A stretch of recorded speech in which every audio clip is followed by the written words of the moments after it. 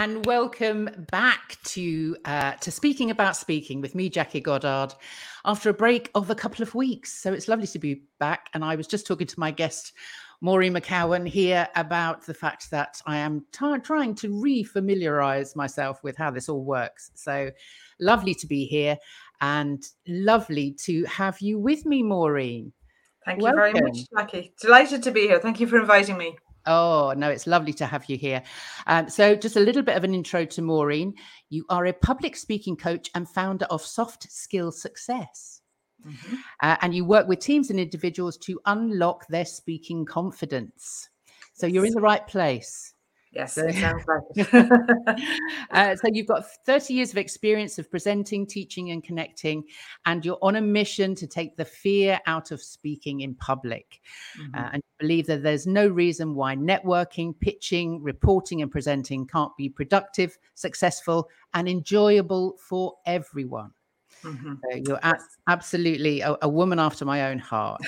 So yeah. So tell us a little bit about your background and the background to Soft Skill Success.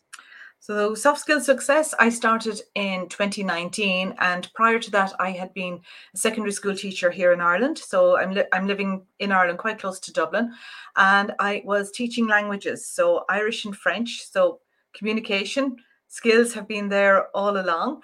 And I took a career break back in 2018, in September 2018, and decided I was going to do something different. And long story short, the something different ended up training as a trainer, and then eventually setting up my own business in February of 2019. And the reason for training in this area in public speaking was I had been a member of Toastmasters for about 11 years. And in that, one of the roles that I did, as all members can do, is that you can mentor other members coming in. And I could see the challenge that so many people had from the nervousness that they had from speaking in public and how much it was holding them back. I remember one new member, I was her mentor. She was giving her first speech one evening, and I was sitting beside her beforehand, and she said to me afterwards, if I hadn't been sitting there, she would have ran out of the room. She was so nervous. And that can transfer to the workplace as well, and it holds people back. So I knew that there was a need there. I felt that I had the skills and the ability to be able to help people, and that's how it started. Yeah. I mean, Toastmasters is a great institution for people just to get up and practice. Yes.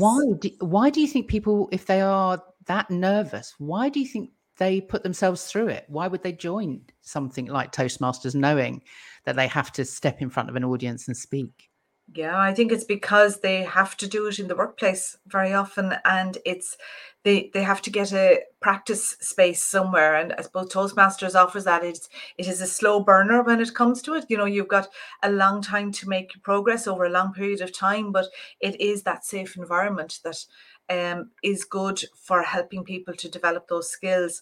And one of the things that I really liked about it was it's so much more than delivering speeches, that you have the opportunity in so many different areas. I know, are you familiar with Toastmasters, Jackie? Have you been a member? No, I've not. And I really should, just because of what I do. But I've worked with people that are members of Toastmasters. So I've obviously helped.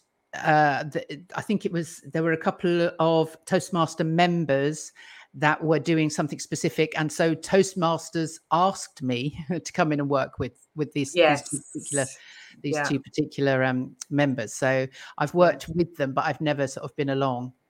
It's one of the elements of it is where you have table topics. So it's where and it's a fun part of the evening, but a topic is given and that you have to speak on for between a minute and 2 minutes if you can. And that was my biggest challenge at the start. I found that so difficult. And it's even coming to realize, do you know what? If I don't have anything to say on this topic, that's okay.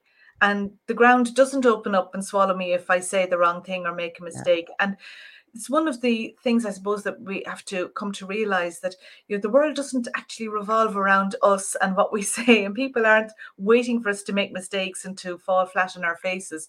And I think that's a good learning to have in itself as well, and to become more relaxed about what we're saying and if we're making a mistake or not. it's, move on. It's life. No, absolutely. Yeah. Absolutely. I mean, I've started a speaker club over here on the South Coast where I live. And it's lovely I suppose I mean, I've never been to a Toastmasters, but it must be similar because I have a section which I just call like an open mic or a hot seat. Which is what I used to do in my acting classes when I was teaching acting, was to get people onto a chair and just throw a topic at them, which I assume is kind of what Toastmasters does. I've got a series of questions that people have to, it's like a lucky dip. They pull out of a bucket and, they have a question or a statement that they have to speak about for a minute. And yeah, so I assume that's quite similar. Yes, absolutely. Yeah. Yeah. But it is that thing of kind of getting comfortable with talking off the top of your head and as you say, knowing that the ground isn't going to open up and swallow you, that there are no mistakes, that it's actually not about you. Most of the time, it's actually about the audience and the people that you are speaking to. It is. It is. And, and so much of it depends on how you deal with that situation as well. Because if you're up at the top of the room, or if somebody is sitting on that hot seat that you have, and if they are really uncomfortable with, the topic, and that being uncomfortable is transmitted to the audience, and the audience feel uncomfortable for them. Whereas if they have that question and they're thinking, I don't know what I'm going to say, but they can relax and they laugh and they're relaxed about it, then the audience feel comfortable for them as well. And it's the same from a confidence point of view. I'm a member of the Professional Speakers Association now, and a couple of events that I've been to, and I've seen people where they have got a complete blank, completely forgot what they were going to say in the middle of it. And two people that I saw that both handled it differently, but really, really well. And one person just stopped speaking. She literally dropped her head. You could see that she was gathering her thoughts. She looked completely calm, so the audience were completely calm. And then when she got her place, she lifted her head and she carried on, and the rest of the speech went perfectly. And the other person had their notes over to the side, so she just looked, she gave a bit of a smile, walked very casually over to the side, glanced at her notes, and then came back, took her space, and continued. And in both cases, it was really powerful the way that they dealt with it. Whereas if they had started to get flustered and upset, then that transfers to the audience. Absolutely. Absolutely. It is that, I say it all the time, that the audience will mirror whatever it is that you are presenting. So if you are feeling embarrassed or awkward or flustered, then that makes the audience feel exactly the same. So yeah, keep your calm and don't worry. As long as you've got the audience on your side by walking out confidently and engaging them, then they'll go with you. They'll be very happy to wait and absolutely understand, because it was 73% of people are more afraid of public speaking than they are of dying. So you can guarantee that 73% of the audience will be on your side because they know how it feels to be frightened of actually speaking in public. Yes, yeah. Yeah. So tell me a little bit about the teaching background and what you've brought from being a teacher into the space that you inhabit now. Well, it's interesting because when I was leaving the teaching world behind me, first of all, I was thinking, what skills do I have, or how am I going to be able to adapt and change into a different world? But it's very, very similar. If I'm working with a company and I'm putting a training program together for them, it's the planning and the pre-work and the exercises that you're doing and thinking about how you're going to build in engagement. All of that comes naturally to me. It's second nature to me. When COVID hit and everybody was thrown into a situation where we all had to think about how do I adapt and how do I change, I was used to adapting and changing class plans at the drop of a hat from my teaching days. I taught, most of my career was teaching in an all-boys school, and you could arrive into a class one day and suddenly discover that half of them were gone because they had a football match that they were playing, but they hadn't told you about it because they didn't want to be given extra work when they were off.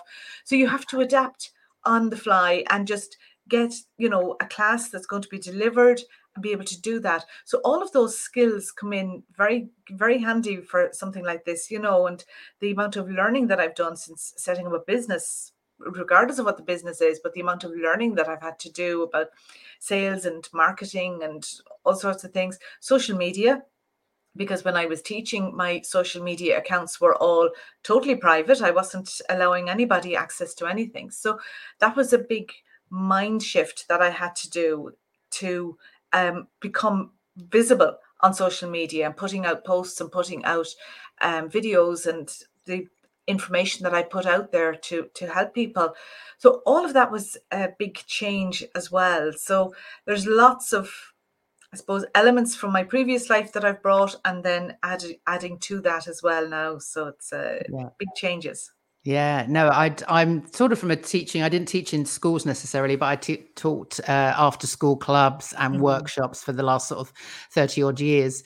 So it's 30 odd years. What am I talking about? 20 odd years. To make myself really old. And actually, there's so many transferable skills. And I know so many people in our space that have come from a teaching background, because I think just the practice of standing in front of a class and speaking every day is just something we get used to. It's something that's part of our everyday life. Yeah.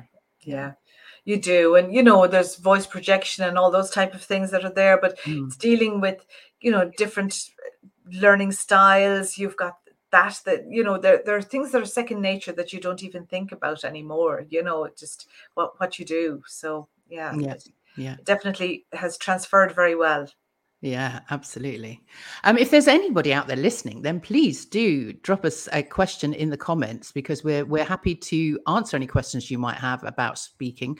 We're going to move on, and I'm going to ask a question any minute now about soft skills and why Maureen has called her company Soft Skill Success, because I think that's a huge area that has been undervalued in the workspace. So if anybody's got any questions out there about that or would like to make a comment, then please do add them. And if you're watching on the replay, do leave a comment or a question below, and we will endeavor to get back to you. So yeah, please do join in. Come and join us. So Maureen, on that subject of soft skill, why did you call your company Soft Skill Success, and what to you is the value of learning soft skills? So the name, I suppose, when anybody's starting out a business and it's the big thing, what am I going to call it? What's the name going to be? And at the beginning, when I was starting out, I was thinking, what exactly am I going to be delivering training in? What's this going to look like? And the whole soft skill area seemed very broad for starters, but it also seemed very interesting and necessary. And the more that I was reading about it and learning about it, the more necessary that I realized that it was. But the name then sort of changed, not that the name, but the direction that I brought the business in changed slightly, because when I was at one of my first networking events, because I started networking before the business was officially founded, because I had to get to know people and get to know business people coming from a different background. But a piece of advice that I got from my business very early on was you need to niche down, and that if I was going to be delivering soft skills training with a whole range that could fall under that umbrella, that it was too broad. So I decided, okay, I'm going to focus on what I know and what I'm comfortable with. And that was the communication and presentation skills. So then it was, do I change the business name? And I decided not to, because it was keeping it broad to allow for expansion if that's a route that I choose to go. So that's a very long answer to how the name came about.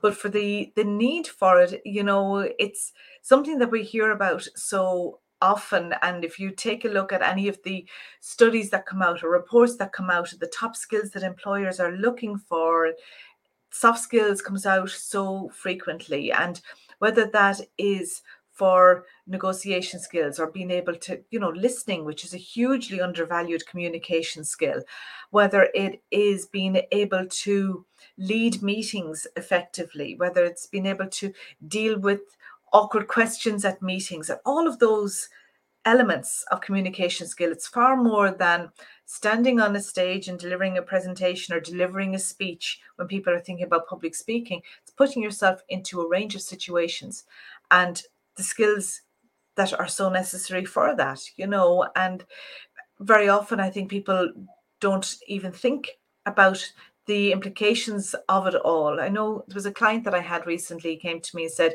I need help with my public speaking.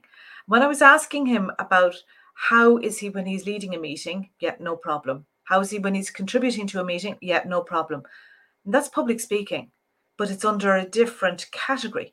So the issue that he had, the challenge that he had, was actually delivering presentations. And when you take a look at it, it's seeing, well, what areas do I really need help with? If it's a case that you're looking for help with public speaking skills, what elements is it? Because it fascinates me the number of people who leave voice messages on radio shows here in Ireland. It's a very popular way. DJs love when people have voice messages, and all of those, it's public speaking, and you don't have people shying back from that. So I think an awful lot of it is our perception of it. So again, it's going slightly off tangent there from your soft skills question, but focusing in on the area, I suppose, that I would be the most familiar with within that large, broad umbrella. Yeah, no, it's silly, isn't it, when we think about that? Because people don't think of those kind of things as soft skills, to being able to, because we do it every single day. We improvise. I take people through improvisation exercises in my speaker club, and you can see they're all kind of cowering before we get started, because it's just such an awful thing to have to think about. But it's what we do every day. I'm improvising right now. I don't have a script. You Yes. don't have a script. Yes. We converse. It's a two-way conversation. And it's the same when you get on a stage or in front of an audience or in a boardroom, in a presentation. It is, even though it's you doing most of the speaking, it is a two-way street. Your audience are listening, they're contributing, they are there. So we need people to kind of just relax into it and realize that actually, this is what you do in your everyday life. It isn't any different. It's just being confident in yourself. And I find sometimes, and I don't know if you do, that sometimes all people need is just the permission to speak. Some people sort of think they should be this kind of way, or they should be this kind of person in order to fit in. And actually, when you say to them, no, you can be yourself, just be yourself. 100%. And that's it. That you kind of give them that permission, and away they go. Yes. And there's an element of relief then that they don't have to fit into a certain type of persona in order to be a good speaker. It's something that I would talk about quite a lot for that there's room for everybody there. And it doesn't have to be, the loud, flamboyant person who just takes over the whole room. You could be a very effective speaker and be very quiet, but confident in your knowledge. When you're confident in what you're doing, confident that you're adding value to a conversation, or that you're adding value in the talk that you're delivering, then you're doing a good job when it comes to that. Absolutely. Well, we've got a contribution here. I haven't read it all through, so from a user on LinkedIn. Hello, user on LinkedIn. There's a perception that soft skills are less important than hard ones, but they are complementary, and speaking in public isn't as essential as working a spreadsheet. It all contributes to the bottom line. Would you agree with that? Yes, absolutely. Because if you take about that speaking in public, and if you're talking about soft skills, it can be the approach of somebody on the telephone. If somebody is answering a phone and what they're like, all of those areas where you are dealing with the public and speaking with the public, whether that is in a business situation, somebody on the shop floor in your business, or whether it is at a networking event, or that you're speaking at an event, all of them, it's the impression that you're creating. It's your brand that's there all of the time, that you're and how you're portraying yourself. Yeah. I mean, it works certainly with people running their own businesses. That speaking is a way of really getting across their personal brand, and really putting getting people to know, like, and trust them through the way that they communicate. So it's a very, very essential part of your personal brand. Yes. So do you work mainly in companies, or do you work with individuals? Do you work with people that run their own businesses? So there's a mixture. At the start of when I was first setting out, it was very much people who were running their own businesses that I would have met at networking events, and very often it was for that 60-second pitch, that elevator pitch that people liked how I had done mine and wanted help in developing their own. So that was the starting point, which was great because it got me known and got those first few testimonials in and so on. But it has progressed as time has gone on, and a lot of the work that I'm doing at the moment is more delivering in-house training into companies. So that's going to be tailored to whatever it is that they're looking for. Very often it's sales teams, even though it's not sales training, it is on their presentations, but the sales team who want to upskill in that area. And it's recognizing that, the way that they were delivering presentations, maybe where they had lots of information about the company and the background, and you've got the corporate slide deck and all of those things, that there's a different way of doing it, and that they can connect, because it has to be about connecting with that audience, whoever that audience is. So how do they connect, and how do they deliver that message well? And for one-to-one clients, very often they are either newly promoted or they have their eye on a promotion and they want to upskill, that they know that this is an area that they need to really work on. So that communication skills and presentation skills, and developing those so that they can lead those meetings effectively, or that they can be confident when they're speaking to their client or more senior management or whatever it's going to be. So and there's great variety in it, which is one of the things that I love as well. That client that I was working with, I delivered training to his company. He was the MD of a company. So I had delivered training to their sales team, but also individually to him, because there was an anniversary meal coming up and he was delivering a talk at a gala dinner. And then he was at another occasion going to be on a panel for a conference, and he just wanted some guidance and some preparation for that. And that's back to what we were talking about earlier. When you're talking about more impromptu type of speaking situations, you can still have some preparation work done for that panel, even though it's going to be more off the cuff, but there's still work that you can do in advance and thinking through. Absolutely. I'm just going to, I've got another comment here from Mo, this time LinkedIn user. Our last LinkedIn user was Christoph. So hello, Christoph. This is Mo. Hello, Mo. I like how you mentioned you're speaking when leading a meeting or contributing or in other contexts, reframing how you think about being on the platform and presenting at a conference.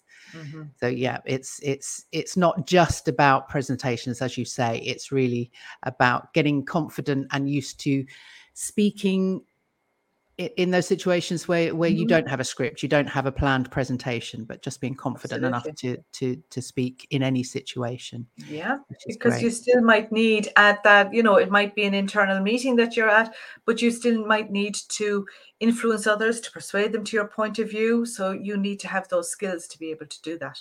Yeah, absolutely. Oh, got a question here, which is, how can you discover and develop your style as a public speaker?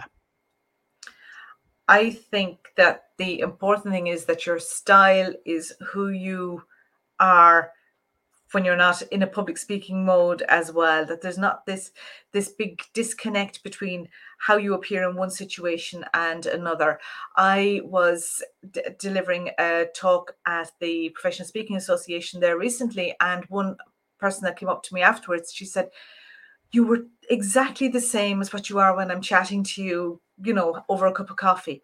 And that to me is what public speaking is about. It's not suddenly putting on, I'm now moving into speaker mode and talking that way. It is having that connection and being yourself. And it's the same if I have videos of a YouTube channel with videos and video tips and so on. And the way I am on those is the way that I am here now, or if I was having a cup of coffee with somebody. So it's finding, depending on the circumstances that are there, but even if it's in a formal setting, you can still be yourself and the relaxed conversational type of situation. If you're thinking, I'm delivering a speech and it's me delivering a speech, that's one mindset.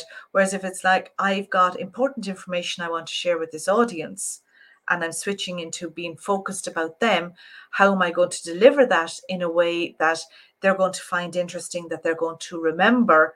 And if I switch my focus, that I'm thinking about that audience and how I can connect with them and have a conversation with them, then my speaking style evolves. And that would be, that very much would be my take on that. Yeah, I think I would absolutely agree with that. I think it really is. It is about how you engage with an audience is, and how you make them interested is to be you, and exactly that is to think about them and not about you. Got an add-on to that. Do you not need to put on a bit of a show on a big occasion? That's an interesting one there.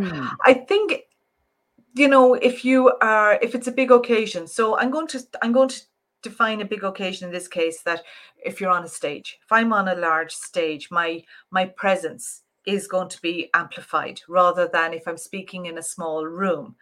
But the me, we should still be coming through in the same way. So it might be a more exaggerated version. If you've got your hand gestures are going to be larger, you're going to be using your space differently, but the essence of who you are should remain the same. Yeah, that would be my take on how to put on that show in a larger context. Absolutely, and I agree with that. When you have those big occasions and you are on that stage, if you try to be somebody that you're not, that's when you're going to stumble and feel uncomfortable, because you have it in your mind that you might be caught out because you're not being you. If you are being you and you're being authentic, then you can't get caught out, and so that builds a confidence. That means that you're walking onto the stage with a confidence and an ability to really just be yourself. So I think, use the stage, use the occasion, but absolutely at the heart, you need to be you. So we're coming up to our half an hour already. Can you believe that? Flies.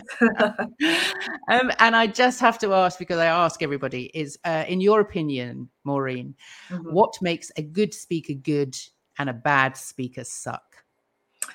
Okay, I suppose we've touched a little bit on it already, because I think what makes that good speaker good, it is somebody who is authentic and is able to create that connection with the audience, whether the audience is small or whether it's in a large group. And that connection is being genuine, and doesn't mean that they're falling into a particular mold of what they think a good speaker should be. What makes a bad speaker suck? I think if it's the reverse of it, it's somebody who is focused on themselves. If they're coming out of their thinking, we'll say at a large event, somebody who is very much more interested in showing what they can do and talking about themselves than what they are in relating it to how that connects in with the audience. It really is about knowing where people are coming from and being able to meet them at that level and showing that you're interested in them. And if you don't, if you just want to talk about your own credentials, or you want to, highlight everything about your latest book or whatever it's going to be, without thinking about the people who are listening to you and how this relates to them, then I think that's what's really going to make a speaker suck, that they're not going to do their best, they're not going to connect, because people aren't going to care. That would be what I would take on that, Jackie. Yeah, no, absolutely. Again, I've enjoyed speaking with you, because I think we're absolutely coming from the same page. So yeah, a person that isn't listening to the audience and doesn't know who their audience is, hasn't actually even taken the time to find out who it is that they're speaking to. That really does.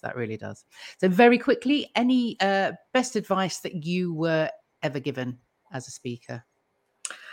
Best advice as a speaker would be, it was a Toastmasters competition that I was in a number of years ago, and it was a good speech, but I think what let me down was that I was focused on my movements and staging my movements, and that created that lack of connection with the audience, because in my head I wasn't thinking about them. I was thinking about I need to move over to this part of the stage, or I have to do this. And so that, being yourself and not being too staged with your movements in that type of situation was something that stayed with me. And, again, it's fallen back into that authenticity that we're talking about today.